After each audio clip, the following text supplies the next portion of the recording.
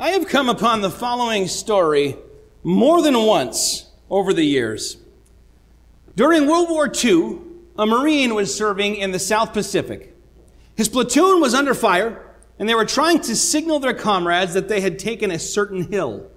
Their sergeant ordered a man to take the American flag, raise it up on the pole to let other units know this news. As he grabbed the flag and ran off to raise it up, he was shot by a sniper. Another man was sent to retrieve the flag and to raise it up. He too was shot. Finally, a young private stood up and said, "Sergeant, in just a few minutes, it will be 4 o'clock. If you let me wait until then, I will take this flag and raise it up that pole." The sergeant thought for a moment and agreed to this.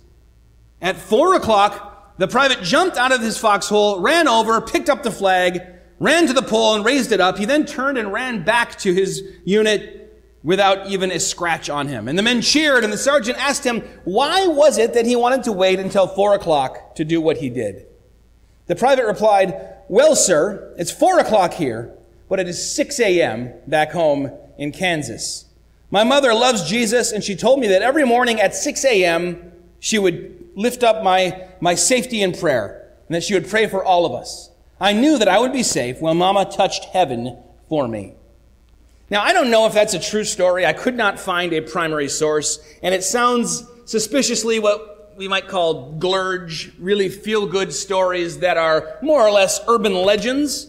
There's a couple things in there, too, that don't quite match up with what I know about World War II, and I don't know a ton, but there are a couple of red flags. And yet, theologically, spiritually speaking, I do not find it hard to believe in the least, especially not compared to, say, our text for today here in Exodus chapter 17.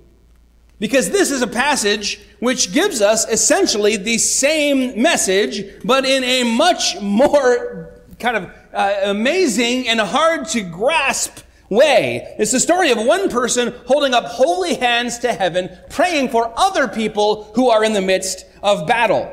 And in both cases, you could read the story two different ways. First of all, you could read it from a kind of psychological effect point of view. That just knowing that someone is praying, just seeing Moses and his companions up on that hill calling out to God, emboldened the troops. Just like knowing his mother was back in Kansas praying for his safety, emboldened that private, causing them to act decisively and confidently, and therefore to win the day. I don't know that I buy into that. I think that in hand-to-hand combat amongst the Amalekites and the Israelites, it's unlikely that they were all keeping one eye up on the mountaintop saying, are Moses' arms starting to droop or not? The other way to take it is simply as a miracle, that God heard these prayers and answered them. Or I suppose we could take it as kind of a combination of both. And I think that may be the best way to look at things. We all know who was fighting in World War II, but here in Exodus 17, the battle is with the Amalekites. You may not be familiar with the Amalekites because nobody is. We don't know much about them at all. I'll tell you basically the sum total of what we know. They were descendants of Esau. Remember, there was Jacob and Esau. They were twin brothers, and they were kind of, even from before they were born, contending with one another. Jacob, through cunning and confidence games, kind of snaked out from under him Esau's birthright and his blessing, and there was some bad blood, and it continued on even though they sort of made peace. So these descendants of Esau, for them, hating Israel is kind of part of the fabric of who they are. Also, you should know they were semi-nomadic people who gained most of their wealth by going out and raiding traveling parties and smaller settlements and plundering whatever they would take. And so in this moment here, as the Israelites who have just recently escaped Egypt, after God brought all of the plagues and then brought them out through this magnificent, miraculous deliverance, and who are now weighed down by all this travel through the wilderness, by centuries of having been enslaved, and also weighed down by lots and lots of Egyptian treasures and gold, presented for the Amalekites kind of a double opportunity. They looked and said, we can get some revenge, and we can get some booty here, which is always on the mind of the plundering nomad. And we also know from Deuteronomy 25 that while this battle is a traditional battle, and it takes place at Rephidim, that before that, the Amalekites, who did not fear God, according to Deuteronomy 25, had come down and begun picking off people, stragglers, cutting off the back of the procession from the rest of the people, and in a kind of death by inches, just taking and conquering. And finally, Moses said, this isn't going to be how we do things. Tomorrow morning, we are going to fight the Amalekites.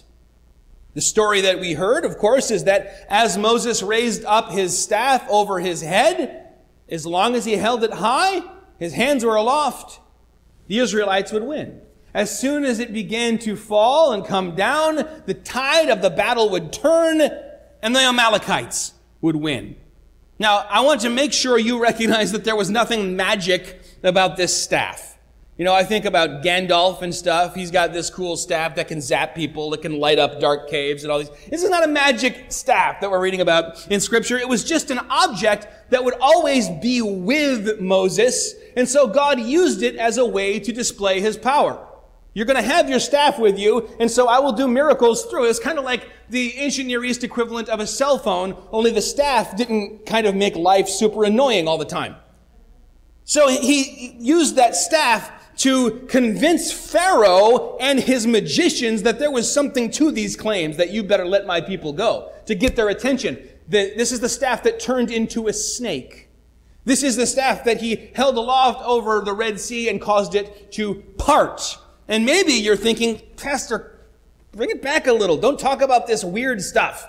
Okay, I told my coworker at church to watch the live stream this week, and I don't want them to think that we're weird. Guys, we are, right? We are weird. We believe in these stories from the Scriptures, or what is this all about? It's exactly this sort of backing away from the notion of the miraculous that we see today, even amongst Christians, that leads to weak, sluggish, feeble prayer lives. This was the staff that became known as the staff of God because of all the miraculous things done through it, and it became a symbol of God's mighty work through this frail human being. So in this moment, when he holds it up, far from being some arbitrary ritual involving some talisman of some kind, this is a visual lesson for Israel as they're about to enter into the conquest. They're now between their deliverance from Egypt and their conquest of the Holy Land, and God wants to show them in no uncertain terms that neither of those things will have been by their own strength. Rather, these are things that God is doing in their midst, for them and through them. The lesson here for the Israelites is that in life, in battle, in everything, you are to completely rely on God and look to him for deliverance. Not to yourselves, not to your wisdom, not to your might, not to your horses and chariots and swords and bows and all of the rest. But what can we learn from this text? I believe the clearest line between that display on that mountain in Rephidim and our lives today in 21st century America is that prayer and intercession have a direct effect on our lives here on earth, on the unfolding of events here on earth. As Moses' hands were lifted up to heaven, the people had success. As they were not, the people did not have success. They began to struggle. They began to flag. I see that as a pretty unambiguous picture for those of us who follow God. Granted, this is not some kind of blank check promise, because this is not just some random undertaking that these people are trying to accomplish. This is particularly part of the covenant and something that God commanded them to do. Go and lay waste to that army and that city and take it for yourself, because I am using you as a conduit for my judgment upon these people. Also, I am using it as a way to fulfill my promise to Abraham, that his many successors, his many descendants would have a beautiful land flowing with milk and honey. So we don't want to take this as some word faith, name it and claim it, health and wealth heresy, that whatever I ask God for, as long as I pray about it, he has to give it to me. That the people who believe that wind up very miserable and often chucking the faith altogether because the promise doesn't pan out. I came up with this idea where you come and you make your own pizza blindfolded, and then we cook it and feed it to you, and it's going to be this huge business. I know it's going to succeed because I prayed for it. Not so much. This is something very unique going on in Israel amongst God's people, and we need to remember that we don't have a equivalent conquest in our lives. It might feel like we are doing the right thing, but even when we're quite sure that what we're doing is correct and is what God would have us do, we're not in exactly the same position as Moses and the people of Israel were in Rephidim. However, if you don't lift up your hands in prayer and bathe your efforts in prayer and come to God at length about everything you do, everything you put your hand to, and then it fails, you cannot exactly complain that you did not succeed in this particular battle or venture. If we don't come to Him in prayer, we can't say, God, why didn't you help me to succeed? That seems to be a truism to me, but many Christians don't live it out. And I would point out that there are many things that constitute the Christian life that are a direct obeying of commands from God as part of a covenant with His people, the church. And those things we can pray back to Him, holding our hands up, saying to Him, Lord, you've promised that if we go out and make disciples of all nations, we call this the Great Commission, or in Luke, it's phrased this way, to preach repentance and forgiveness of sins to all peoples, teaching them what Jesus commanded, baptizing them, making disciples, that is how you will bring your name to the end of the earth and bring glory to yourself. As we do this, as we try to carry it out, I see again and again churches, especially in America, where we continue to be comfortable as the church, even in the times that we would grouse about and complain are difficult. We say, Lord, we tried, right? We tried and it didn't work. We tried having some kind of outreach. People didn't care. I tried talking to my coworker about Jesus. It was a gong show. It was a disaster. No one really wants to hear about this sort of thing these days. You think fighting Amalekites was easy? It's difficult to follow God. It's difficult to fulfill His commandments and to take up our end of the covenant. And yet we are commanded to do it. And we see that sometimes our success begins to flag. And when that happens is the time to raise up holy hands in prayer. Spurgeon said, learn, O pleading saint, to hold up the promise and the oath of God before Him. The Lord cannot deny His own declarations. Hold up the rod of promise and have what you will. And I would ask somebody who said, I've tried to proclaim repentance and forgiveness of sins to a friend or a family member or whoever, and it just didn't work. I don't know if this is something that translates very well into 2020. How much time did you spend in prayer around these things that are so central to the covenant of God? 10 hours? 10 minutes? 2 minutes? No minutes? Just a real quick, okay, God, here I go. I'm going to jump. You better catch me. As I recall, that's what Satan tried to get Jesus to do at the pinnacle of the temple. There's no doubt in my mind that the spiritual drought we're seeing in the West is at least in part a result of our lack of prayer in the church, which is itself a result of our weak view of prayer in the church. That prayer is something I do for me, to center me, to make me feel better, or to make me ready to take on the day. This is just some exercise, not unlike meditation or listening to ASMR sounds on my phone or something that help me to feel better. And then it becomes optional immediately. After all, hey, you can't change God's mind, but your prayers can change your mind. And we say that to ourselves. And we can say, yeah, that kind of makes sense. But then our subconscious says, but you don't have time for that. If it's just some kind of Jedi nonsense, what is the point of spending extended periods of time in prayer? And surely, yes, living a life of prayer does change who you are. But prayer also changes what God will do. I'm going to say that again. Prayer changes what God will do. I know this because he has promised it. I also know it because we see it again and again and again in Scripture. And I'll tell you what, if you hear this from me, you can be pretty sure it's true because I'm not giving in to my biases. I'm kind of pushing against them. I'm a Calvinist, which means I believe God's will is sovereign. Everything that happens, God in his sovereign will has decreed. To the point where we, Calvinists, talk about predestination and people having been elected from before the foundation of the earth. And when we do that, we're just taking stuff from the Bible word from word, but we emphasize these things. And yet I'm here telling you that in his sovereign will, God has determined to answer the prayers of his people. And when you pray, he will hear you. And he will move his strong right hand. And maybe these are the two sides of prayer, right? It changes us and it changes circumstances.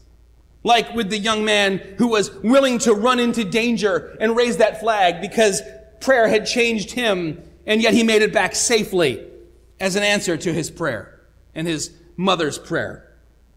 I think we get a little insight into what this event is all about and what we should learn from it in verse 15, in kind of the conclusion here. After the battle is over and Joshua has routed the enemy and utterly blotted out the memory of Amalek from under heaven, Moses built an altar and called the name of it, "The Lord is my banner," saying, "A hand upon the throne of the Lord. The Lord will have war with Amalek from generation to generation." If you've ever done a study of the different names of God, which for a while there were all the rage, this one is Jehovah Nissi, or Yahweh Nissi. The Lord is my banner. Banner here refers to a standard or a signal pole that you would raise up high. In antiquity, armies would set up a pole for marshaling troops or announcing vital information and to encourage the soldiers. It's still there, like when you sing the Star-Spangled Banner. And Francis Scott Key kept looking back up and saying, that flag was still there. Every time there was an explosion, I could see the flag was still there. Even though I'd been captured, even though it was looking bleak, the flag was still there. And these standards and banners would be raised up to encourage the soldiers and remind them who they're fighting for. And it was normally up on a hill for everyone to be able to see rather easily. And so, at least in part, Moses was acting as the standard bearer of Israel, holding up this symbol of God's mighty power, even as his own frail human arms began to weaken and fail. They saw the power of God in that, and they saw the finite strength of humans all at once. And both of those things are a reminder that we all need each and every day. John Calvin wrote, "We did not find that Joshua's hands were heavy in fighting, but Moses' hands were heavy in praying. The more spiritual any service is, the more apt we are to fail and flag in it. The hand of Moses did more for their safety than their own hands, his rod than their sword." And as we go through our lives, we often undertake very difficult things, and we say, I can do this, I can do this, I can do this, and we go to pray for them, and we find that is a little heavier than actually doing it. But it's important, it's vital. If we see anything here, that's what we see. That if we don't take the time to raise up our hands before heaven and ask God to bless what we are doing, that we may as well not begin the work to begin with. As the church has become more and more pragmatic, prayer has become more and more a backseat optional add-on. Prayer meetings have become incredibly uncommon, and when they happen, poorly attended. And the enemy loves this just as much as the Amalekites would have loved to see Moses just say, forget it, toss his staff and sit down and take a nap. The Amalekites were nomads who freely wandered all over the territory that God had promised to Israel. And they thought, if we can get in here and just nip this in the bud, that will be a good thing. Save us some trouble later. This reminds me an awful lot of our enemy. In 1 Peter 5, St. Peter writes, "Be sober, be alert. Your adversary, the devil, is prowling around like a roaring lion, looking for anyone he can devour." We are often overwhelmed by the weight of these things that we undertake in this life, whether it's work, whether it's raising kids, whether it's even just dealing with the realities of living in 2020. In all of this, our own frailty is hard to overstate. Doing work up above your head like that is often hard, right?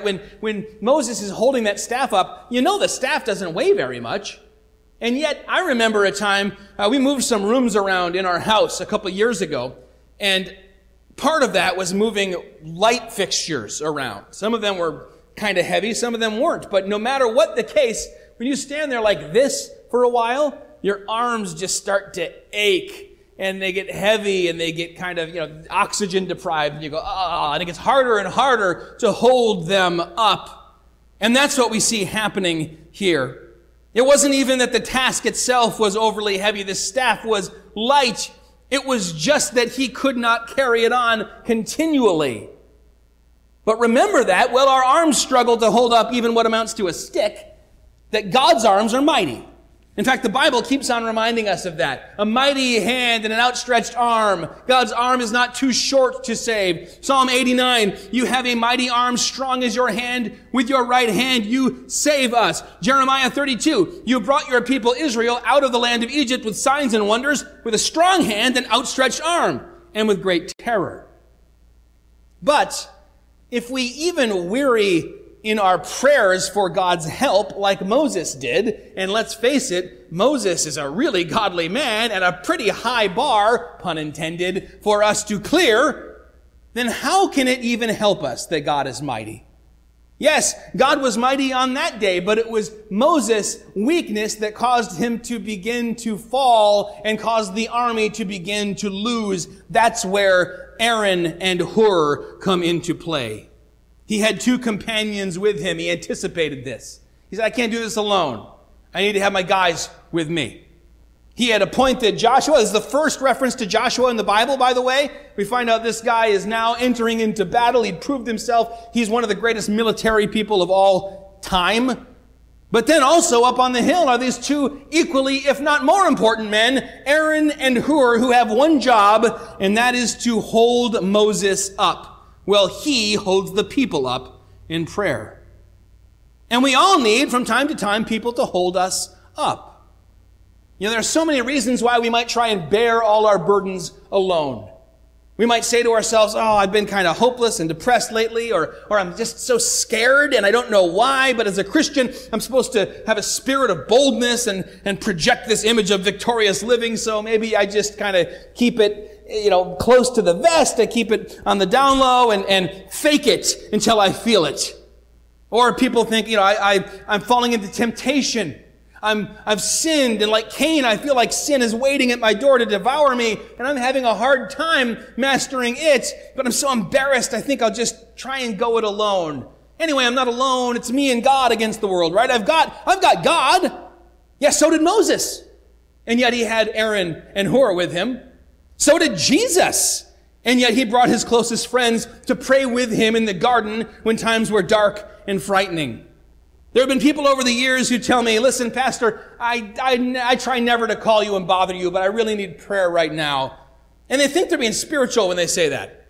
They're not. You didn't want to bother me to pray for you. You didn't want to have me pray for you and you pray for me. This is what the Christian life looks like. When you are holding up the weight of the world and you look up and you go, why is it? This isn't the weight of the world. It's just a stick. Why can't I hold it up? That's when we need one another. Moses was happy for the support, and so should we be. And we should be quick to give that support to others as well. Recently in our culture, the phrase thoughts and prayers has become kind of a punchline. Something people who don't really want to do anything say or tweet. And I have to agree, just saying or tweeting thoughts and prayers is useless. In fact, you can keep your thoughts and your positive vibes while you're at it. And if you're going to pray, don't announce it so much as just do it. But if we are praying, let's stop thinking of this as a cop-out. Yeah, I'll pray for you, but is there something I can actually do for you? Well, the most important thing you can do for me is to pray for me. I've talked to people who are homebound, saints who've been so involved in the church through their lives, and they find now they can't do the things they used to do, and they say things like, well, yeah, I know I can pray, but, is there anything, I feel useless, I can't do anything real. It's because we've caused people to internalize in this pragmatic church culture the idea that prayer isn't doing something real. That prayer is just an exercise that we do to make ourselves feel better. But it has no real impact on anything. Now, it's good for us to be ready to help in other ways, not just to be praying. But I find that even if I'm looking to hold up someone else's burden with them, like Aaron and Hur, to begin with prayer is the best way. And I also find that the less I'm actually praying, the more I feel like telling someone, I'll pray for you, is kind of a cop-out and rings hollow. The more I'm actually praying, the more I say that and I mean it, the more I understand that this is a true help in times of trouble especially. Just look what happened every time Moses lifted up holy hands to heaven. And so hold fast. Hold fast in prayer. 1 Timothy 2, which Lori read for us, we read, I desire that in every place the men should pray lifting holy hands. And we often start lowering that staff just as things start going well.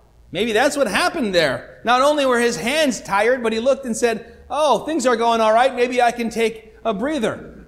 In the church, we'll pray and pray and pray when a church is planted and it's just starting and it's struggling, trying to get its feet under it. And then once it's established, okay, we can kind of back off a little. We're starting a new ministry, the same thing. We're praying about it, and then we kind of forget.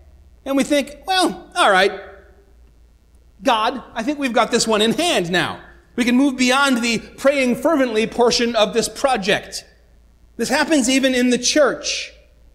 And yet, the success of the church depends on the prayers of the saints. Matthew Henry said the church's cause is more or less successful as her friends are more or less strong in faith and fervent in prayer. And so you can see a church that it looks from the outside like the church in Sardis in Revelation 2, like it's thriving, and yet you look closer and it is just cogs and gears and wheels moving, and there's no life in it because there's no prayer undergirding it. A church needs volunteers to run, but it needs the fervent prayer of righteous men and women to truly glorify God and find real spiritual success. Lift up the name of Christ in the world among the nations. And where people pray, they are changed so that now they want to go and give of themselves anyway, not via twisted arms or a sense of guilt, but compelled from within by the renewed desires of their hearts. It's hard for us to remember, but Moses was just a man. He'd been 40 years an obscure shepherd in the middle of nowhere when God appeared to him in the burning bush and called him to this great mission. And as God helped him in his weakness, he will help us.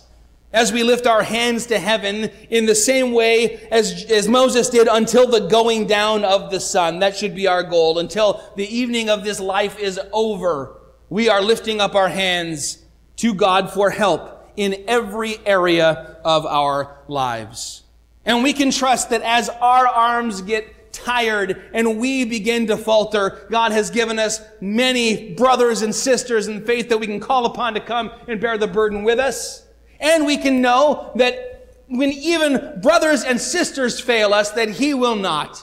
With a mighty hand and outstretched arm, he saved the people from Egypt. And with two outstretched arms, his mighty hands were pierced by nails, and he died on a cross for our sins to save us from death and the wrath of God against transgression. We know that our God will not fail us. We know that we don't have to trust in a magic staff or a ritual here or there, but that our God is with us. And when we come to the Lord's table together, we're reminded that a God who can save is the only kind of God worth serving. And our God is a God who has saved, a God who will not leave us, who will not forsake us, and who will always hear us when we call out to him. Let's go to him in prayer. Heavenly Father, we know that as Moses stood there and watched the battle unfold beneath him, he was undoubtedly overwhelmed by the weight on his shoulders. Not only the physical weight of holding his hands up, but Lord, the weight of knowing that he had leadership over an army, over a nation, and that there were people who wanted to come and pick them off and wipe them out. And Lord, as we, the church, walk through this hostile world, we know that there are many, both powers and principalities and humans who would like to wipe out the church of Jesus Christ and render us useless and powerless and moot. Lord, we pray that our response would first and foremost be to lift our hands up in prayer. Not for a moment, not occasionally, not here or there, but to pray without ceasing.